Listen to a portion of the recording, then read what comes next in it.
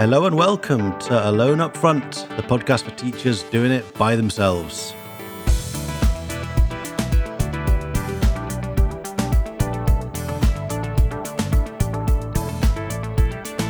Hello everybody, this is Steve Mortimer from Berlin. With me is Chris Mortimer. What's up, Chris?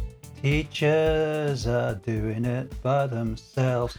Sorry, that just came into my head, Steve. I'm doing absolutely great. Maybe we could incorporate that as a little jingle. I think the jingle making is already done. Wonderful. This is the podcast for anybody who works in a teaching context but is not a teacher per se. So we're not talking about people that work in schools, although, you know, if you're listening, then brilliant, stay with us. But more people who fall into teaching, find themselves teaching, doing it as a little side gig, and maybe don't have the support, have all the stuff that the proper teachers, as it were, have access to. And the idea is we give you some help and some ideas to figure it out. So this week we're going to talk about the way teaching interfaces with other aspects of your life. The thinking is this: if you're a teacher working alone up front, then there's a good chance that's not the only thing you're doing. You're probably not a career educator, because if you were, then you'd be working in a more of a sort of organizational context. So probably you spend a portion of your time teaching, but you also earn money doing other things, or maybe you have a main job and your teaching is just a side gig, a side hustle. And that brings it into conflict, your teaching commitments, with the rest of your life. And anyway, all teachers don't spend 24/7 teaching, thank goodness. We all have a life outside of teaching, and me and Chris both do other things at the same time. So we're going to talk about what it means, how it affects the other aspects of your life, and most importantly, I suppose, how you can glean benefits from your teaching, which will then impact positively on other areas of your life. Chris, does this sound like something you could talk about? Is this something that occupies you? Absolutely.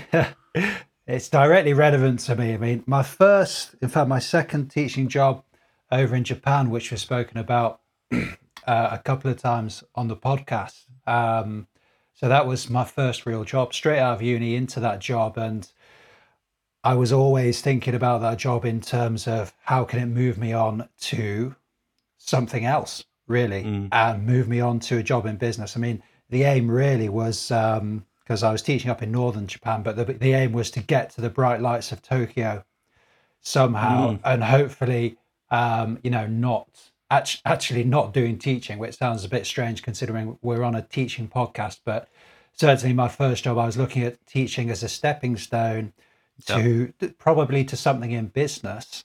And I was certainly thinking about, maximizing the skills and then being able to portray them in a certain way to a potential employer. So you were looking for the stepping stone potential of being a teacher.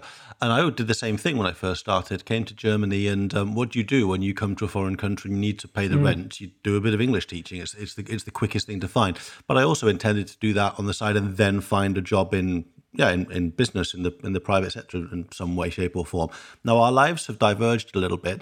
I ended up becoming a career educator, did teacher training back in the UK, became a teacher in a school in London, and then returned to Berlin a few years later. Now I work in a university, but it is my full-time job, although I have a few other bits and bobs going on.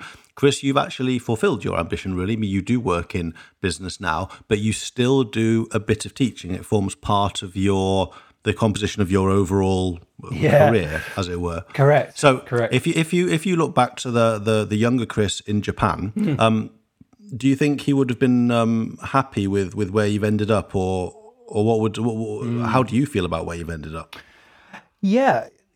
I mean, reasonably happy. I suppose. And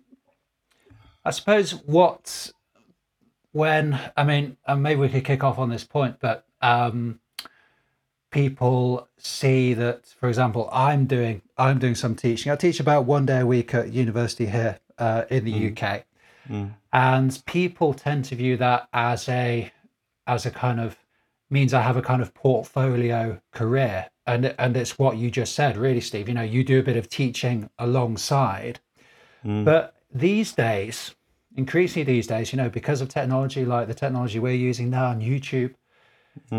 Teaching doesn't need to be on the side. It can be a core activity for your business or your activities as a freelancer. And for example, my company does spreadsheet development, so helping people with Excel. And the teaching I'm teaching people how to use Excel, teaching people how to manage Excel projects. So it's not something that's bolted on, that where there's, a bundle of additional unrelated activities. It's something that's really very central to my little business model, and it synergizes very nicely with my project work. So this is obviously an ideal scenario. If you can figure things out so that you end up teaching the thing that you do anyway. That means that you get massive cross-pollination. You have automatic authority in the learning space because it's what you do, especially if you've got YouTube videos and whatnot, so you can show your students, oh, there I am. So that helps. And of course, the process of explaining and facilitating progress and your learners makes you a better practitioner at whatever it is you do on the side. So this is, we've mentioned before on the podcast, this is a massive win-win. The question is, how do you get there? Did you begin with the teaching, find you were teaching spreadsheets, and then end up running a spreadsheet consultancy? Or did you get into spreadsheets and then somehow search the UK's university until you found a university that needed you to teach spreadsheets? How did you make that work? Oh, well, that's a good question. And it wasn't a kind of linear path. It wasn't straightforward, and it will be different for other people trying to do this kind of thing. But I'd say, back in this would have been 2010, 2011, when I came back from Japan in 2009, did a master's, and then tried to get my own little business started, which is what I have now. Now, I don't want to go. I think the precise details might be a bit boring, but I'll just say that what made it all work was just trying to help people. That's really the kind of thing that binds it all together. And for example, when we started YouTube, YouTube is a little bit of an earner for me. And just as an aside, I would say everybody, if you're a teacher, you should be doing YouTube. But we didn't start YouTube because Steve and I started the YouTube channel by filming about 20 videos over in Berlin. Now, I didn't start YouTube because I saw it as an income stream. I think when we started, it wasn't possible to monetize YouTube anyway. You couldn't monetize back then, yeah. But it started through genuinely. It sounds kind of warm and fluffy, but I wanted to help as many people as possible. And whether that was through teaching, through projects, or through online video, the thing that bound it together was having this kind of vision, if you like. Again, sorry for all the warm and fluffy words, but having this vision that people should be using Excel better. And, just by learning a few things, it can make everything so much better with Excel. And I wanted to get that message out there in person on my projects, in my teaching, and through online videos. So it was a question of how many media can I get this message out on. It was just a question of helping as many people as possible. It's all worked out nicely for me, but I didn't have the strategic, foresight to see how it would all piece together. Well, it's a testament to the inherent value of being able to facilitate learning. And this is perhaps a little bit underrated by people. If you have a specific skill and you can make something or you can do something and that creates value for other people, then that's wonderful. But if your skill is getting those people able to generate their own value by teaching them, by enabling their own capacities to produce and create, then you're offering an exponential kind of benefit. Totally. And anybody that is teaching in any form and just sees it as a little side thing, and they have a different career where they do something completely different, maybe they should think about doing something like a YouTube channel, or at least looking at the way they teach and thinking about how the inherent intrinsic value that can offer. And the good thing is, with the media channels open to us today, especially YouTube, but generally the internet, you can just put stuff out there. That's like exactly what we're doing with this podcast. It's not so much like, there's an audience baying for material that we need to serve. We don't know if anyone's going to listen to this. A few people are listening to it, which is wonderful. But it's not a great trial to do it. We've had we have the knowledge is there in our heads. All it requires is a degree of discipline and organization to get it done. So your teaching, whatever it is, it must have value because people are paying you to do it in one way or another, in one form or another. So it's absolutely within your power and within your right to think about how you can disseminate that in a broader context. Totally. So that's one tip we can certainly say. Are you leveraging your teaching and putting it out there on some kind of media channel and not worrying so much about, people aren't going to watch it. Well, who cares if no one watches it? It doesn't matter. But there's always a chance somebody can watch it. Exactly. I think people will. There's a good number of people out there who will have a reluctance about doing this, also because they think they should be paid for sharing their expertise. A lot of people out there will be thinking that, and I could understand that reservation. Particularly if you're you're not earning millions, and let's be honest, a lot of teachers in TEFL context, me and you have been there, are not earning millions. But, the rewards, if you can get over that reluctance, appreciate that knowledge really is commoditized these days. There's very few people who have, unique knowledge, and they're, the unique source, the only source for that knowledge. So if they're not going to get it from you, they're going to get it from somebody else anyway. So get it out there. And as Steve is saying, everything you need to get it out there is there. And there's very easy to use technology, some of which we're using now, that can allow you to do it. So, that would be our recommendation, I think. I've been meaning to do a YouTube video called Best Time to be a Teacher, because I think this is the best time to be a teacher. I mean, in the UK, teaching is it's been a tough time. And Steve, we should talk sometime about your experience actually being a full-time teacher in the UK. Yeah. But, it just wasn't satisfying enough for whatever reason to keep you in the profession. And I think in the 80s, 90s, and in possibly in the noughties as well, kind of the status of teaching possibly dropped a bit, or it was underpaid. And there's been a big move towards business and entrepreneurship in the UK anyway, which is something else. But I think now things are changing, and it's just a great time to be a teacher because you can get all your stuff out there for free.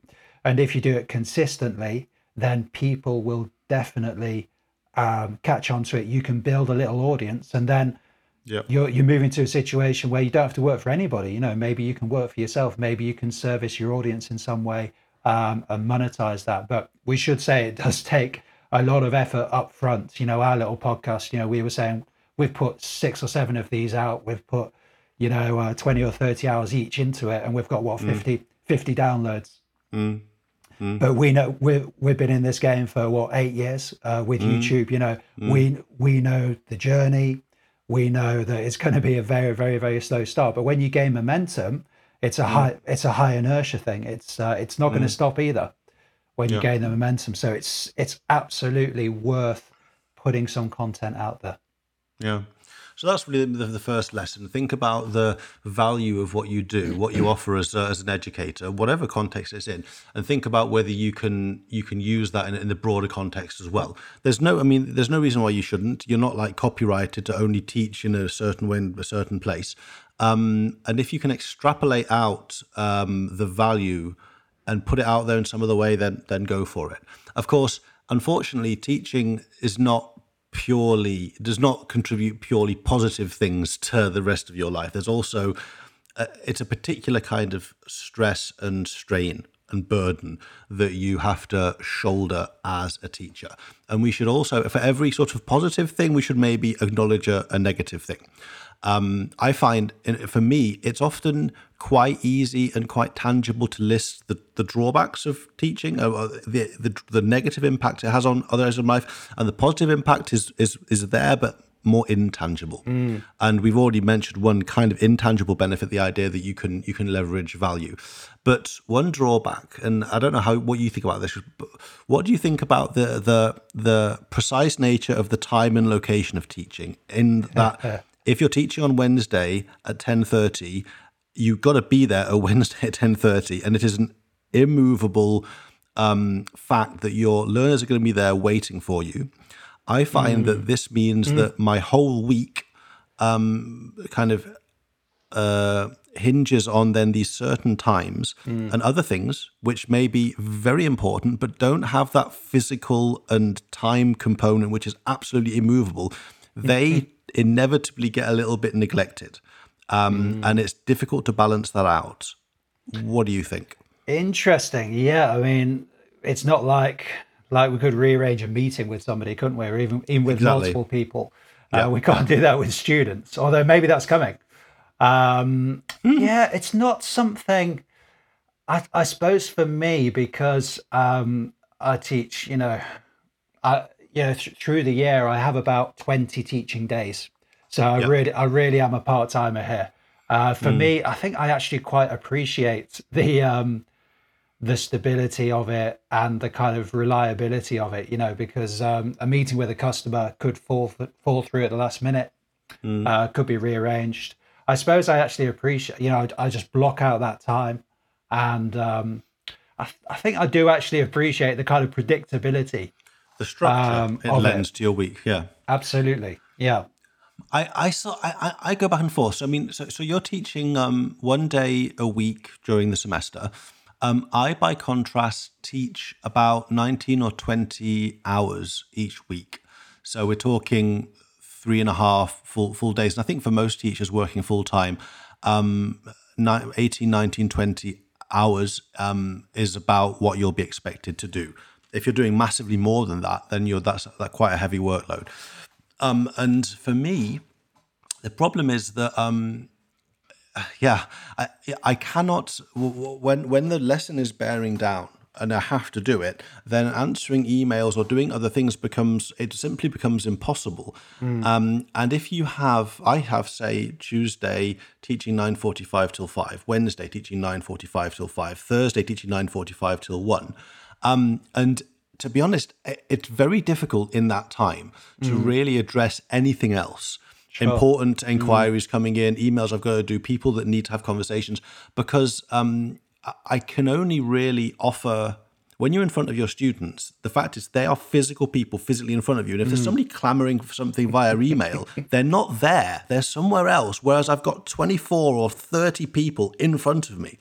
And I think that it's really hard to then be able to be in the headspace to respond to other things. But that's what teachers working up front have to do. Now, if you're a career educator and you work in an organization and you only generally interact with other people in a similar organization or in the same one, then it's fine because they all understand, well, the person's teaching. Oh, I'll check her timetable. Look, she teaches these 3 days. Well, don't expect an answer until Friday. But teachers working alone up front, they don't have that luxury. Exactly. So they've got people like, man, I emailed him like yesterday morning and he hasn't replied, but he's been teaching the whole time. Managing the expectations with other people in other areas is tough. Absolutely. Because they don't know what it's like, as it were. And you can get into this kind of what do you like pity, a self-pity sort of thing where we really feel that nobody else understands. It's so very difficult. And that can make it quite isolating, I think. That's something that I've noticed. Is that something you can relate to? Or do you think that's more the kind of full-timer issue? It probably is, but it taps into one of the themes that we've been talking about in the past 2 or 3 pods, which is, can you teach in a way that leaves you 15% energy at the end of the day to answer a few emails? And this is something I've been really focusing on in the past couple of years. I think we're from a teaching family. Our parents are teachers, and I think my approach initially was to just leave it all out there in the teaching session. You should be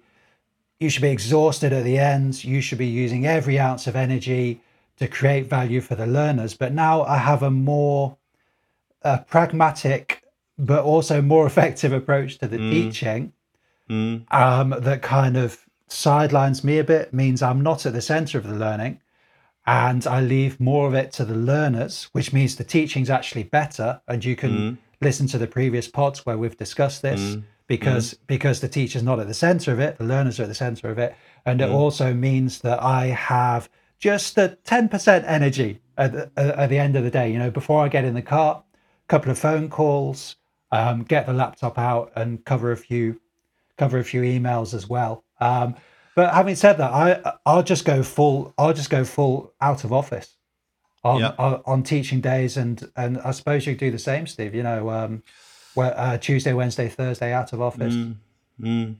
Well, I think, I mean, this is an incredibly salient point that you're making. We do ourselves no favors as teachers by buying into this messianic kind of self-sacrificing myth that we go in there and we give it all for our learners, and then we're left broken, but they've learned so much. Yeah, because that's all great, mate, but what happens the following day when you've also got to teach? And what about those learners? You don't. It's really a myth. I mean, we can explore it on other podcasts, but we both grew up with our parents being tired all the time, and I remember growing up thinking that if anybody who wasn't at the coalface, as it were, this is the metaphor that was always used, at least in English in the UK, at the coalface, so working with the kids, making the learning happen. And if that didn't leave you tired and worn out, then you weren't sort of doing it properly. Exactly. And if you woe-betide took maybe a promotion which took you a little bit out of the classroom, and you weren't in there, you know, getting knackered, then it somehow wasn't authentic and wasn't real. And I carried that perception of what it is to be a proper teacher with me for many years. And I think that there's a positive side to that, which is that you relish and really commit to the time you spend with your learners. Sure. Yep. But like you said, it needs to be balanced with a sustainability aspect, so that you can do it week in, week out. And if you don't do that, if you throw yourself into it, then you will. If you throw yourself into it too much, then you will suffer later. Well, it may be that week, maybe a month, maybe only years later. But then the learners that would have benefited from you doing it on a longer term, that they will then stand to lose out. So somebody will, if you can't make it sustainable, then somebody's going to lose out somewhere. Yeah. And just to conclude this little section, what you said, Chris, it's ultimately not about you as the teacher. It's difficult to really understand and grasp that, but if you can make learner-focused lessons and sessions, so the learners are driving it, then they do actually learn more. They get more out of it. Totally. It puts less strain on you, and you can, and it's sustainable. And as we said last week, if you can kind of get better as a teacher, it often means it actually gets easier. It's the very opposite of sort of some sports where you have to work harder to keep getting gains.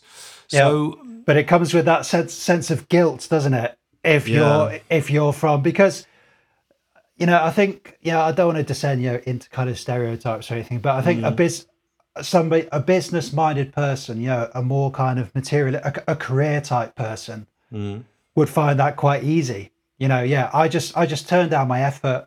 I'm still going to get paid the same. But as you said, if you've got this kind of psychological baggage, or you could call it, excellent motivation, depending on your perspective, to put everything in, just like your parents did, just like your friends are doing, just like your university lecturers did. If you come with this perspective, then, well, the first step is to, have the self-awareness to kind of acknowledge that, so that you can start dealing with it. And I invite everybody to have this kind of penny drops moment in the classroom. Try to have a low involvement teaching session. Yeah.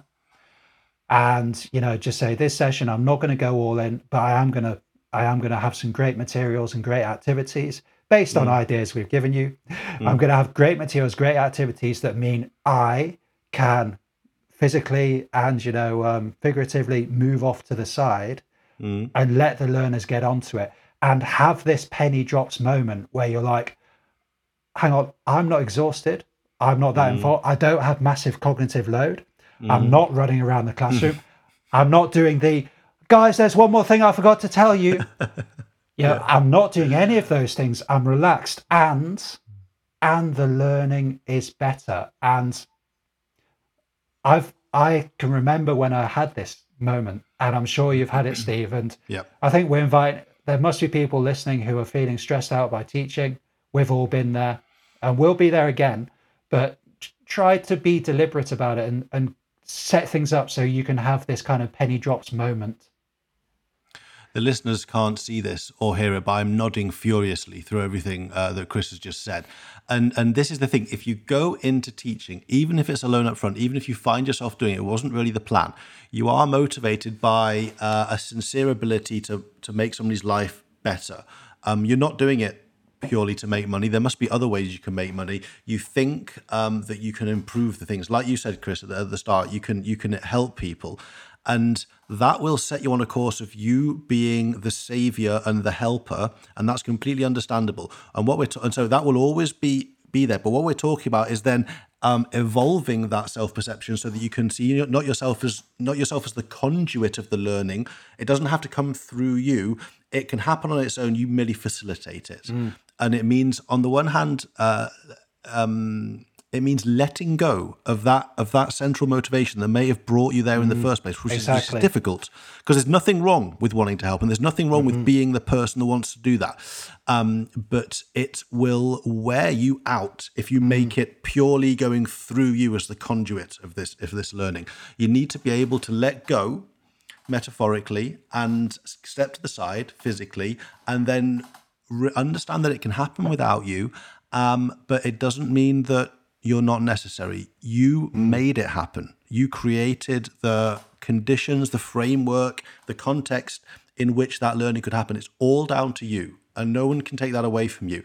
And just because you're not standing there talking and saying, it's just happening, and you've taken a step back, wonderful, because it means you can do it week on week and month and really make it into something which brings you long-term value and joy in your life. I'll tell you what, this is just to actually end this section. We talked about how this would interface directly with other parts of our lives. You've mentioned, Chris, that your YouTube work with spreadsheets. One of my little side hustles is playing music, being in a band. And the band, if anyone's interested, is called Three Penny Dreams. There's an album out on iTunes called Asymmetric Love, Berlin-based pop dance type thing. Maybe you like it. But one of the things that we as the band realize, and it connects to this, is that if you're in the band, it doesn't mean you have to play on every single song. So you don't have to have your guitar solo or your synth bit or your drums. You can contribute to a song and an album without actually playing. But that song would not have happened if you weren't there in the room, in the studio, being part of the process, even if you're not actually on it. And this is something I remember reading in an interview with Radiohead, the band Radiohead, when they talked about moving to their they had a stylistic shift when they moved to Kid A, Insomniac, those albums. And one of them said, it's about understanding that you don't have to play on a track to contribute to that track. And this is something that maybe we can learn to expand to other aspects of our lives. You need to take yourself out of the equation sometimes. Have the humility to be prepared to let something happen without your direct involvement, but then still reap the benefits and understand that you were part of it. And that connects with music making in my case. And in your case, Chris, I don't know, maybe with something else. Is it worth mentioning your sporting endeavors at some stage? And connect to that, Chris, I am a musician in my spare time. Chris is keen cricketer, player of basketball, generally a fit person. Do you see any connections to those hobbies and the work you do teaching spreadsheet development? I'd say, yeah. I mean, if you've learned sport when you're younger, but also if you've learned music, or if you've learned anything, and this is why it's so important, I think, for people to have if not a broad range of interest, then for people to have an interest outside of work. Then if you've done sport, then you're used to being coached, and you from very young, you have a sense of how to learn things, and you can bring that through. You can bring that through in your teaching, and I'm sure lots of my students are tired of me using sporting cliches such as the main one is one of the ones is control the controllables, which is what sportsmen always say. If you just pay attention to the things that you can control, particularly in an assessment situation. I always have this conversation with students when you're preparing for an exam. Just control the controllables. Pay attention to the things you can control, i.e., e.g., revising topics and stuff. And don't worry about the ordering of the questions on the paper. Don't worry about the specific focus of the systems modeling question, whatever it might be. Just focus on the things that are within your control. But we could apply that to teaching as well, can't we? If you plan a great group activity and support it with some video resources, you're going to have a decent lesson and you're not going to feel tired at the end of it. So I certainly feel there's some things we can take from sport. But could I throw one more thing in here? Yeah, sure. Which I think we might have covered later anyway. But one thing I do with cricket is I'm involved on the organisational side at my cricket club, and there's a few events we have each year, and there's lots of occasions where people need to do kind of what you'd call public speaking. So you have to address 50 people. Or maybe 150 people, or you have to run a committee meeting. We have a committee of 15, 20 people, and one thing I've noticed is I never found these things overwhelming. I was a little bit nervous about these things, but there's people in the club who really dreaded doing these things. They're like, no, there's no way I'm doing that. They were genuinely scared of doing these things, and as a teacher, it gives us a big advantage in public speaking. A lesson is it's like a PowerPoint presentation, but it's more than that. It's an exercise in salesmanship, a lesson, because you're selling an idea to a very skeptical and kind of shrewd who've been doing this for 15 years. And I just think people, and that's why people should be doing YouTube content as well, because you've got a massive advantage over most people who are trying to do YouTube content, because you know how to structure a session and you can speak properly, you can speak with good pacing, you can speak clearly. And then, at the meta level, you know how to weave ideas together and different themes together. So I think that's really underrated. And for teachers looking to, develop their side hustle or possibly to transition to a different career, don't underplay how good you are with groups of people. And probably the first step is to actually realize it, because even as you're talking, I'm thinking about it and reflecting and realize, that's a good point, actually. This is just stuff that you feel you have to do as a teacher because it's what teachers do, but these are discrete skills in their own right. Let's park that, but totally come back to it in the second half. Yeah. And let's jump over to one of our two special features, which is it worth it? Where me and Chris furiously debate an aspect of educational orthodoxy. Should it be orthodox, though? Who knows? Chris, the topic today is it worth it to cultivate an image of being a strict teacher? In terms of your grading and in terms of your expectations and the behavior. So is it worth cultivating the image that you are a strict teacher? I'm asking this because if anybody, when people find out that I'm a teacher, the first thing they say is, "Oh, are you strict? Are you a strict teacher?" So this is this is what people want to know. So is it worth it? Let me toss the coin. Okay. There it goes. Okay, eagles up. Chris, you're arguing against this time. I'm arguing for. Okay. So this could be tricky. We should say to listeners, I argue for, Chris argues against. It's not necessarily what we believe. At the end, we will reveal our true ideas. Well, I'll kick it off while you get some ideas. Thank goodness together. for that, yeah. Well, clearly, we're learning in the 21st century. We're not in Dickensian times anymore. We're not working in schools where we've got single desks, where we've got huge blackboards at the front, where we've got where we can kind of have these sanctions on students. And in the olden days there were physical sanctions. Students were literally scared because they didn't want to be in physical pain at the end of the lesson. And a lot of teaching I see these days, teaching approaches, these kind of macho, in my opinion, slightly ego driven teachers, they're still in the 20th century or even the 19th century, some of them. And the fact is, culturally, socially, things have moved on. We're dealing with young people who have not had that kind of harsh discipline in the home and in the school. And they're young people who can get this learning elsewhere anyway. They can get it off YouTube, whatever you're going to teach them. They can get it off there anyway. So we've got to completely realign our mindset here. It's all about facilitation, and any attempt at strictness or imposing authority these days, it's going to be hugely counterproductive. It might help you for 2 weeks, but 3-4 weeks into term, you're going to be taking up a completely different approach. You make some valid points, Chris, but I have a few points of my own, two really.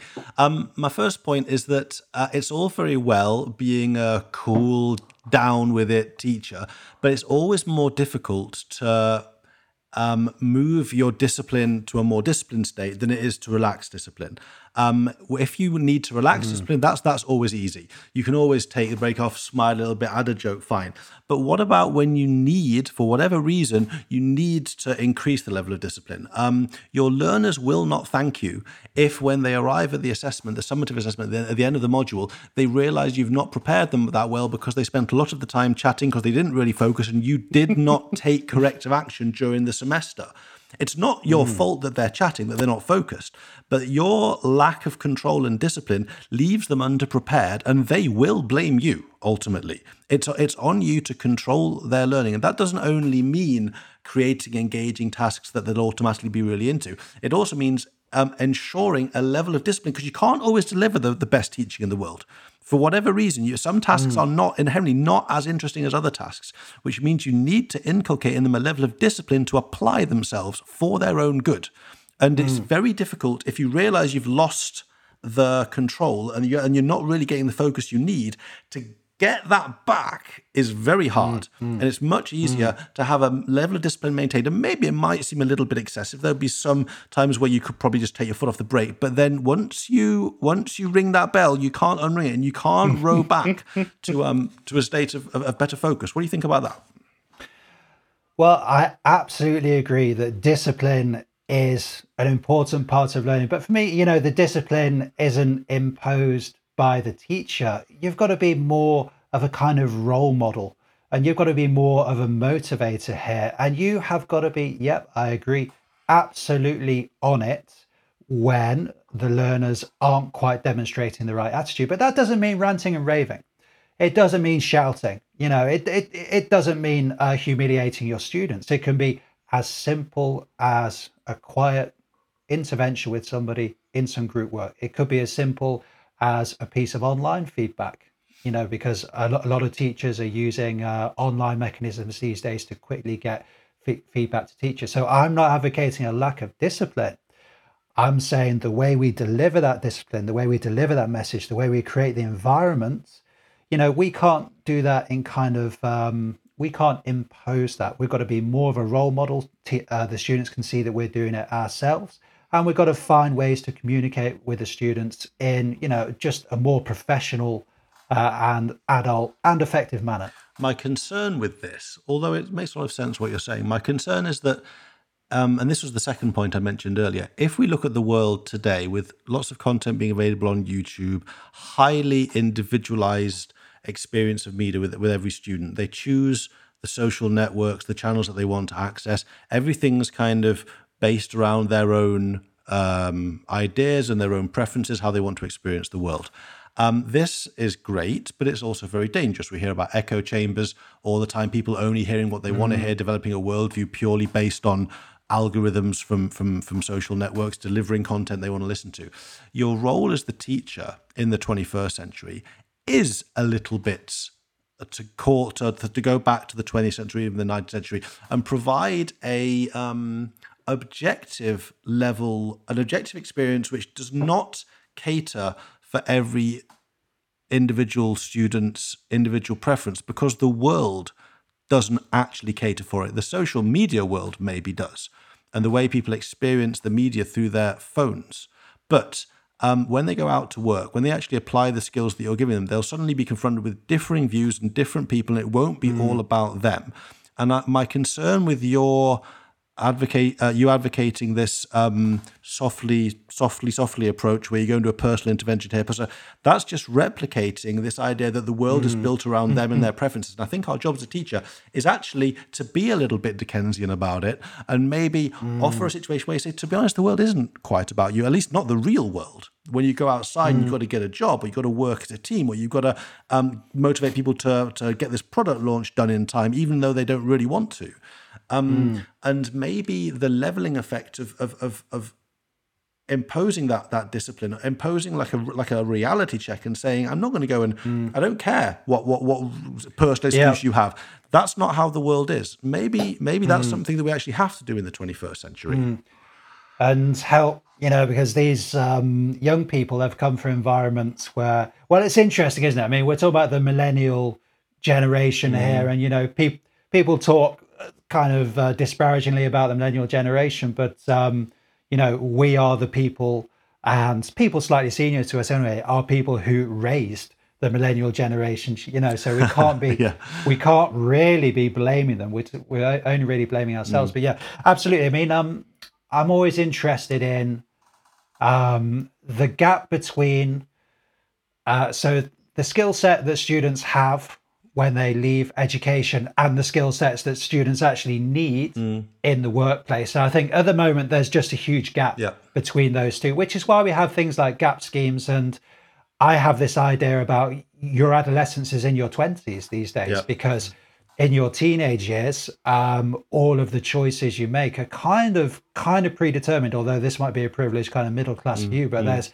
60% of people going to university these days. It's only in the 20s where you go through this process of like your world thinking, actually my worldview doesn't work in this world, and really kind of realigning your beliefs maybe, and going through some tough lessons. So I do agree that as a teacher, given that we're dealing with kids who've had trophies for finishing in 8th place, all of their life, we have to deliver a difficult but important message that's going to help transition them to the real world. I think we can reveal our true attitudes to this question now, of should you cultivate this image of a strict teacher. The coin gave me the harder task there of arguing that you should be strict. And but as ever with these things, as you're saying it, you realize that you do kind of slightly agree with what you're saying. I mean, my instinct is to say, as I believe we discussed a couple of podcasts ago, your authority and your agency as a teacher needs to be derived from the learning that you facilitate, not derived from a power distance relationship that you emphasize with your learners. And so I'm not into this idea. When people say, are you a strict teacher? I'm like, well, what do you mean? I mean, I'm strict in that I want them to take the learning seriously, like very serious. I'm very strict about them getting the task done and trying to really get involved, but then I don't justify that by saying, and that's because I'm a strict teacher. It's because I take learning seriously, because otherwise we're wasting our time. They're with limited amount of hours we have to do our stuff before we're gone from this planet, and you need to make the most of it. And I'm not interested in people coming on and then giving 40% and going home not learning anything. It's not fair for them. They may as well stay at home and do something else. So the strictness comes from the respect for the learning process, and of course respecting the learning of others, which is a classic teacher line. But you can use that, and I use it sometimes to say, well, you may not be really into this, but you're kind of negatively impacting on the learning of the other people in your group think about them as well. But I think the idea that you need to intrinsically be a strict person, or then I think that's outdated. It's not relevant. Yeah, I think if we move the concept of strictness, away from the person. I mean, I think no one wants to be a strict teacher, but you're absolutely right. We do want to be strict about the messages we're delivering about how to learn.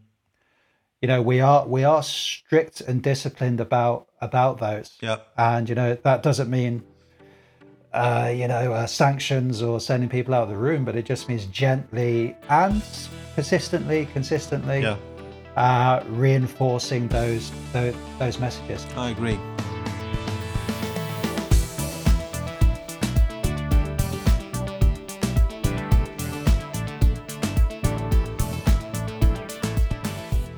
Okay, so let's just return then to our main topic, which is how can teaching interface on the broader aspect of our lives, working under the assumption that a lot of people listening to this, teaching will only be one part of their professional, their career, and also their life in general.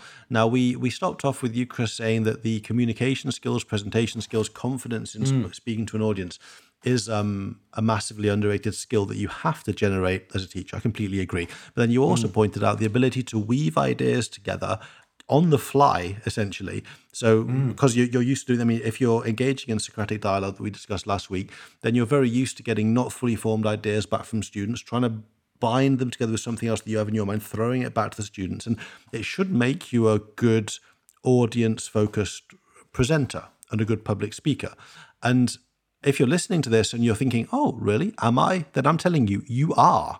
You are. By teaching requires you to do it, and you can do it in other places. So don't forget about that. Don't underestimate those skills. What I'm interested in now is your views, Chris, on how teaching creates a kind of a sixth sense for group dynamics and the sensitivities of different people and how they are perceiving a given situation. Because I find that this is something which I've noticed is an uncontrollable now element of me and my life generally. But I don't want to say whether I think it's good, positive, or negative. I just want your ability to perceive how the group dynamics of a given situation are developing and how that has been affected by your experience as a teacher. Do you have? That explicitly is not something that I've reflected on. You know, not using the words and concepts there, but I can give one example, which is if you're on a night out and you've got say you got 3 people are out, it's you and 2 other people having a great time, going to a few bars, and then someone's like, I'm going to invite this guy down, or I'm going to invite this girl along, I'm going to invite this person along. Now, I'm always really worried about that. Yeah. But I can't explain this without sounding antisocial and unfriendly. But you bring one more person in, the whole dynamic changes. Yeah. Yep. Okay. But reflecting on it, I've never reflected on this before, just kind of on the fly. We know this from organizing group work. Yeah. And if you, change the group numbers from 3 to 4 or from 4 to 5, that is going to have an effect on the dynamics of each group. You know, probably a detrimental effect as the group's getting bigger, although not necessarily. And if you've got lots of bigger groups, then that's going to affect the whole classroom dynamic. So I think but just when we're teaching generally, we're always, well, if you're a good teacher anyway, you're always getting feedback from the students. You know, how are they responding to this? And it's something I really struggled with at the beginning, that students don't give you much in terms of live feedback. They will just look at you. They might be looking out the window. They might be on their phone. But then I was thinking, hang on, when I was in a lecture, I would just like stare blankly. But even if I was having, really, even if I was really interested. So it certainly tunes you into, it raises your empathy, I think. And it means you get very good at just picking up little reactions, body language, little physical reactions, whatever it might be, to whatever you're saying. And so I think it certainly improves those skills, kind of reading a situation and working with groups of people. Yeah. But what were you getting at specifically, Steve? Literally exactly what you were just talking about. Okay, cool. You end up, whether you like it or not, you develop a sixth sense for feeling who in a group is not quite getting it or not quite enjoying it or slightly. And it sounds great. It sounds like, well, that's good. So yeah, like you say, you're better at reading group situations. You're better at judging group dynamics, but you can't turn it off. And it means that if you go out for dinner with some friends, or you get some friends over, you're in a group of people, you find yourself becoming acutely aware, or I find this more aware than I even want to be, of the different dynamics of the group in any given situation, and it makes you feel controlling, because you start thinking about whether she or he is having, and maybe it's a problem there, and you start realizing, oh my God, I'm supposed to be having dinner with my friends, and I'm literally looking at them as my learners right now, which is not the vibe you want at all. And then you become worried and paranoid that it's manifesting itself in your behavior. That when you're talking to them, they're thinking like, is he trying to actually like under the radar teach me something here? Yeah. And we all, is he differentiating this discussion for me in some way? And you have this, and I mean, no one really wants to be. I mean, being a teacher is all good and that, but you need to be able to turn it off. And I don't know if about other people listening to this, but I'm always worried that I have a very teacherly attitude to my friends, and then it would be pretty annoying. I think, but it's difficult to turn, and then you end up then overcompensating for it, and that feels awkward. And I think it's a double-edged sword. You have this enhanced awareness of very, very subtle non-verbal cues, because like you said, students. I mean, you didn't want to be the student when you think back to your own school days or university days. Listen, you didn't want to be the student furiously nodding, being like really, really keen. No one wanted to do that. So generally speaking, if anything, you're holding back on your reactions, which means that as a teacher, you become incredibly, whether you want to or not, you become very, very attuned to very subtle things. And then in the evening, you can't turn it off. And I find it weird. I think it's a good thing. I think it's good to have this skill. But I haven't figured out a way to be able to relax and just turn it off. Because I think once it's there, it's there.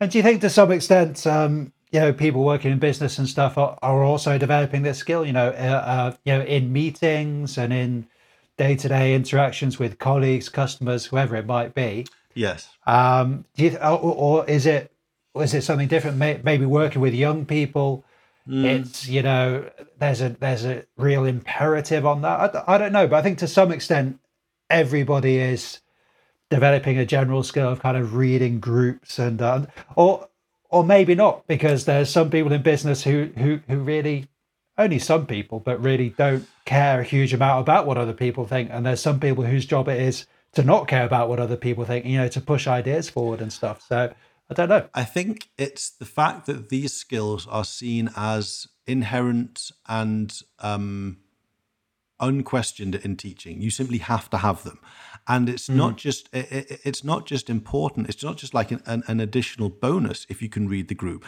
It is considered absolutely essential that you read the group, and you are responsible. I think that's maybe the key. I mean, I've spent portions of my life not in the classroom, doing other kinds of work as well. And I don't want to for a minute suggest that nobody else has to be aware of emotionals and group dynamics. But I think when you're in the classroom, the expectation is that you not only understand it, but you are responsible for the learner's experience in the time that they're with you. And that means that there's a level of accountability, I think, which sharpens this for me, and where I think it's not so much, if you manage to read the room well, bonus, well done. It's more like, no, you got it. If you fail to do that, you have failed your learners, and you are not being a proper teacher. And that's what makes it a little bit more brutal in my experience. And it's not a bonus. It's a prerequisite, and yet it remains an extremely difficult thing to do, which feeds into your private life and which is also one of the most exhausting elements of spending the day teaching, is that you spend the whole time involuntarily, but having to really be monitoring all these tiny signals and trying to figure out why the person at the back isn't quite into it and all that kind of stuff. So I think that's something that I've noticed. I've never really gone away as an issue for me. This oversensitivity, essentially being too sensitive to group dynamics, maybe then overinterpreting them, and then leaving yourself in a situation where you're having to police your own attitude to maybe vocalizing the fact that you've noticed a certain person feeling a certain way, and then being worried that they think you're a teacher. Do you think what we need is a coping strategy or a technique for switching off? Maybe that's what we need. Maybe I could see people listening to this and thinking that we just need a way to switch off, or to. I suggest the answer lies within what you were already talking about in the first half, which is making your teaching sustainable. And what I was saying in the first half, I should maybe listen to my own advice, trying to get away from this idea that you are the sole savior and conduit of the learning. And as always, keeping it metacognitive, we like to do that on this podcast. You talk to your students about what's going on, and you make it a topic of the lesson that you are trying to watch them and monitor, and that they should be also monitoring their own involvement, reflecting on why they're feeling distracted, and trying to work out, and then working within their groups at that meta level as well. So considering their own motivation and their own sense of challenge, and also getting the challenge and support levels right, so that you say to your learners, I cannot be watching every single one of you, every single moment of time, and jumping. I can't be like a superhero jumping in there. The moment you feel a tiny little lack of motivation, I'm there to get you. You can't put that on me, and I can't do it. I need to devolve this power and this responsibility to you. I'm going to do my best to keep it over you, and I'm ready, but you need to self-manage this. And that's how it ultimately needs to be. As always, go on, Chris. Yeah, devolved teaching could be a title for our teaching Magnus Opus handbook thing. Yeah, devolved learning. That's what it ultimately is. That's what it comes down to. Not gathering all the power to yourself and making and using that power to determine your authority or your strictness or whatever, but rather devolving it and saying to the learners, look, it's not about me. I want you to learn, and you are driving your own learning, and you are also driving your own experience of this lesson. It's my job to create the challenge and to offer the support.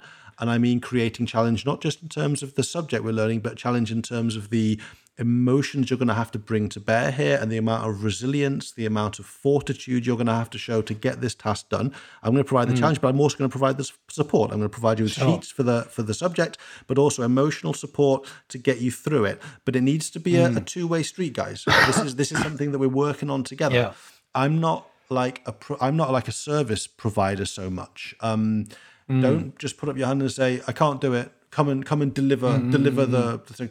But try and see it as a process where we together can work it out, and maybe then you can just take the edge off this obsessive desire to kind of make sure you're monitoring every single person in the room. Sure. And that means that when you have dinner later with your mates, you're not, crazy. Still wired. Yeah, still wired. Well, you're kind of managing learner expectations down. But as you described it there, you're talking about managing a classroom, a group of students. But you could equally apply that to managing a team. Definitely. Managing a team in business. They're the things, the different things you're talking about, getting people to take responsibility, getting people to kind of think on the metacognitive level about, the resources, the personal resources they're going to have to bring. That's exactly what a good manager would do. I imagine. Yeah. And hopefully there's people listening who do a bit of teaching and maybe do a bit of work in business who are now seeing those parallels. If you can do it in the learning space, then you can leverage that ability and those skills to make it work in whatever else you're doing in your life. So I think the conclusion needs to be that that 20-30% of teaching that you're doing, wherever you're doing it, it is helping you in the rest of your life, and you can maximize that effect by doing everything that we talked about. Me and Chris do it sometimes. Chris is doing it with his YouTube channel, so actually leveraging what he's teaching and making it available to everybody. We're doing it with this podcast. And then I suppose making the emotional strain of teaching, making it work for you by managing it and trying to make it sustainable, so that it can also that it can become an asset. That's what it needs to be. The stuff that you have to go through to make the learning happen, that can become an asset in the rest of your life, rather than the 20% of the time you spend teaching draining you because of the realities of the spatial and temporal aspects of teaching. You've got to be there. The learners are going to be there. Everything else has to fade into the background for that time. You can't let that portion of your life overshadow the rest of it. You need to try and get to a situation where it's actually fueling and energizing you for the rest of the studio. It's not easy, it's tough, but I think it's totally an achievable aim, and something that ultimately will make us better teachers and happier with the role that teaching plays in our lives, however large that role is. Totally, yeah. And I echo everything you said there, Stephen. I think as teachers, certainly in the UK, I touched on this earlier on, I think it's been a tough few decades, and I do think the status of the profession has kind of dropped a bit, and I'm sure it's underpaid. And, that's the reason why you're in Berlin now, Steve, to be fair. So I think I want teachers to understand that they have distinct advantages over people who are in business, generally speaking, and we've touched on what some of those might be. So, you don't want to go around boasting about it, but, leverage that, leverage the fact that you can do public speaking, leverage the fact that you can understand group situations well, that you can organize things. Teachers, tend to be modest and, and have a lot of humility. Now, those are both powerful things and they have their place. Definitely. But make sure you're doing your little bit of self-promotion, but it's not even self-promotion, all you've got to do is get your message out there. And I'd suggest doing that using doing online content in some way, things that seem very easy to you. How to do a good presentation, how to set up a group activity are a complete mystery to the people who might benefit. So you are bringing unique value to them. Do not underestimate yourself. Do not underestimate your skills. Get out there and make something happen. Absolutely. So there you go, folks. A more discursive podcast, a little bit less focused on some theoretical aspect of education. We want to try and mix it up and keep it relevant to you guys. If you have comments for us, then head over to Podbean, search us Alone Up Front. You can find us there. Leave comments on each podcast. The podcast is also available on iTunes and Stitcher and all the other podcast places. To round us off then today, take us home. What about a top tip, Chris? A top tip that you can use in today or tomorrow's teaching. It's a simple one this week. 2 words. The top tip is buy some magnets. Okay, 3 words. Buy magnets. I have now, I think I've got 35 little magnets in a little bag that I carry in my main bag. Why do you need magnets for teaching? What's your thinking, Chris? Have you got any ideas? Or do you have magnets? Do you use them? I'm actually showing one to the camera here. I don't know if we'll ever see these recordings, but I've got a couple of magnets I'm just showing to the camera now. Absolutely. Last year, these were a lifesaver. I had a situation where students were doing a little group activity and they were writing something on a piece of flip chart paper. And I just wanted to display that to the class. You don't want to do a thing where you're trying to hold it up and point things out. And not going to work. That's involved teaching. That's too much effort. Get some magnets, stick it on the whiteboard, and you can talk about it. No stress at all. Yeah. I've had situations just when students were doing some writing. And you want to disseminate that writing quickly and easily so everyone can see it, but it's on paper. Do you have to go out and copy it or something? Maybe you've got students all with laptops. It's all good. You can post it on a learning platform, but we didn't have that. So you grab the 4 pieces of writing, you stick them on the board, take a photo with my phone and upload the photo to our learning platform. Then all the students can read it then on their phones, and they can, because our smartphones are pretty good nowadays, you can take a photo and zoom in. And if you have 4 pieces of A4, if they are arranged properly, you can take the photo. Now, you could do that by putting them on the desk and then taking a photo from above, but there won't be a desk big enough for that. The desk will also be covered with all the students' stuff and drinks and pencil cases and whatnot. You need to be able to put it on the board. And of course, once it's up on the board, then your next bit of teacher chat where you're talking about the strengths, you can point at it. Like you said, you're not holding it up. You can point at it and you have the space to move around because you had the magnets there. Love it. And the point with magnets is people listening right now are thinking, yeah, but what would I use them for? Don't think about that. They're not expensive. Sure. Buy them, just buy 10 or buy 20, and you will find yourself using them in ways that you didn't realize. What you don't realize right now, folks, is you have figured out ways of teaching without magnets. And you have figured out ways of solving problems that would not arise if you had magnets, and you could quickly put stuff on a surface. All whiteboards are magnetic. You'd be amazed at how many magnetic metal things there are. You can also put stuff on the frames of doors. Door frames are normally metal in institutions. And it means that you can also integrate a kinesthetic element into your teaching. We may at some stage talk about this. Auditive learning, visual. Kinesthetic is when you associate learning with movement.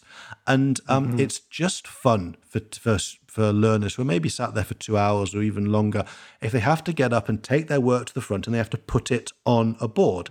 Or how about this? You want to, you have a matrix of some description. So you have a vertical and a horizontal, and you're talking about different things. So in one lesson I had recently, we had there's a matrix called the time pressure. You have to organize, you have like a long to-do list, and there's like the urgency of the task and the importance of the task. Yeah. So how it was an American president, wasn't it? Something like that. Yeah. So how urgent is it? But then how important is it?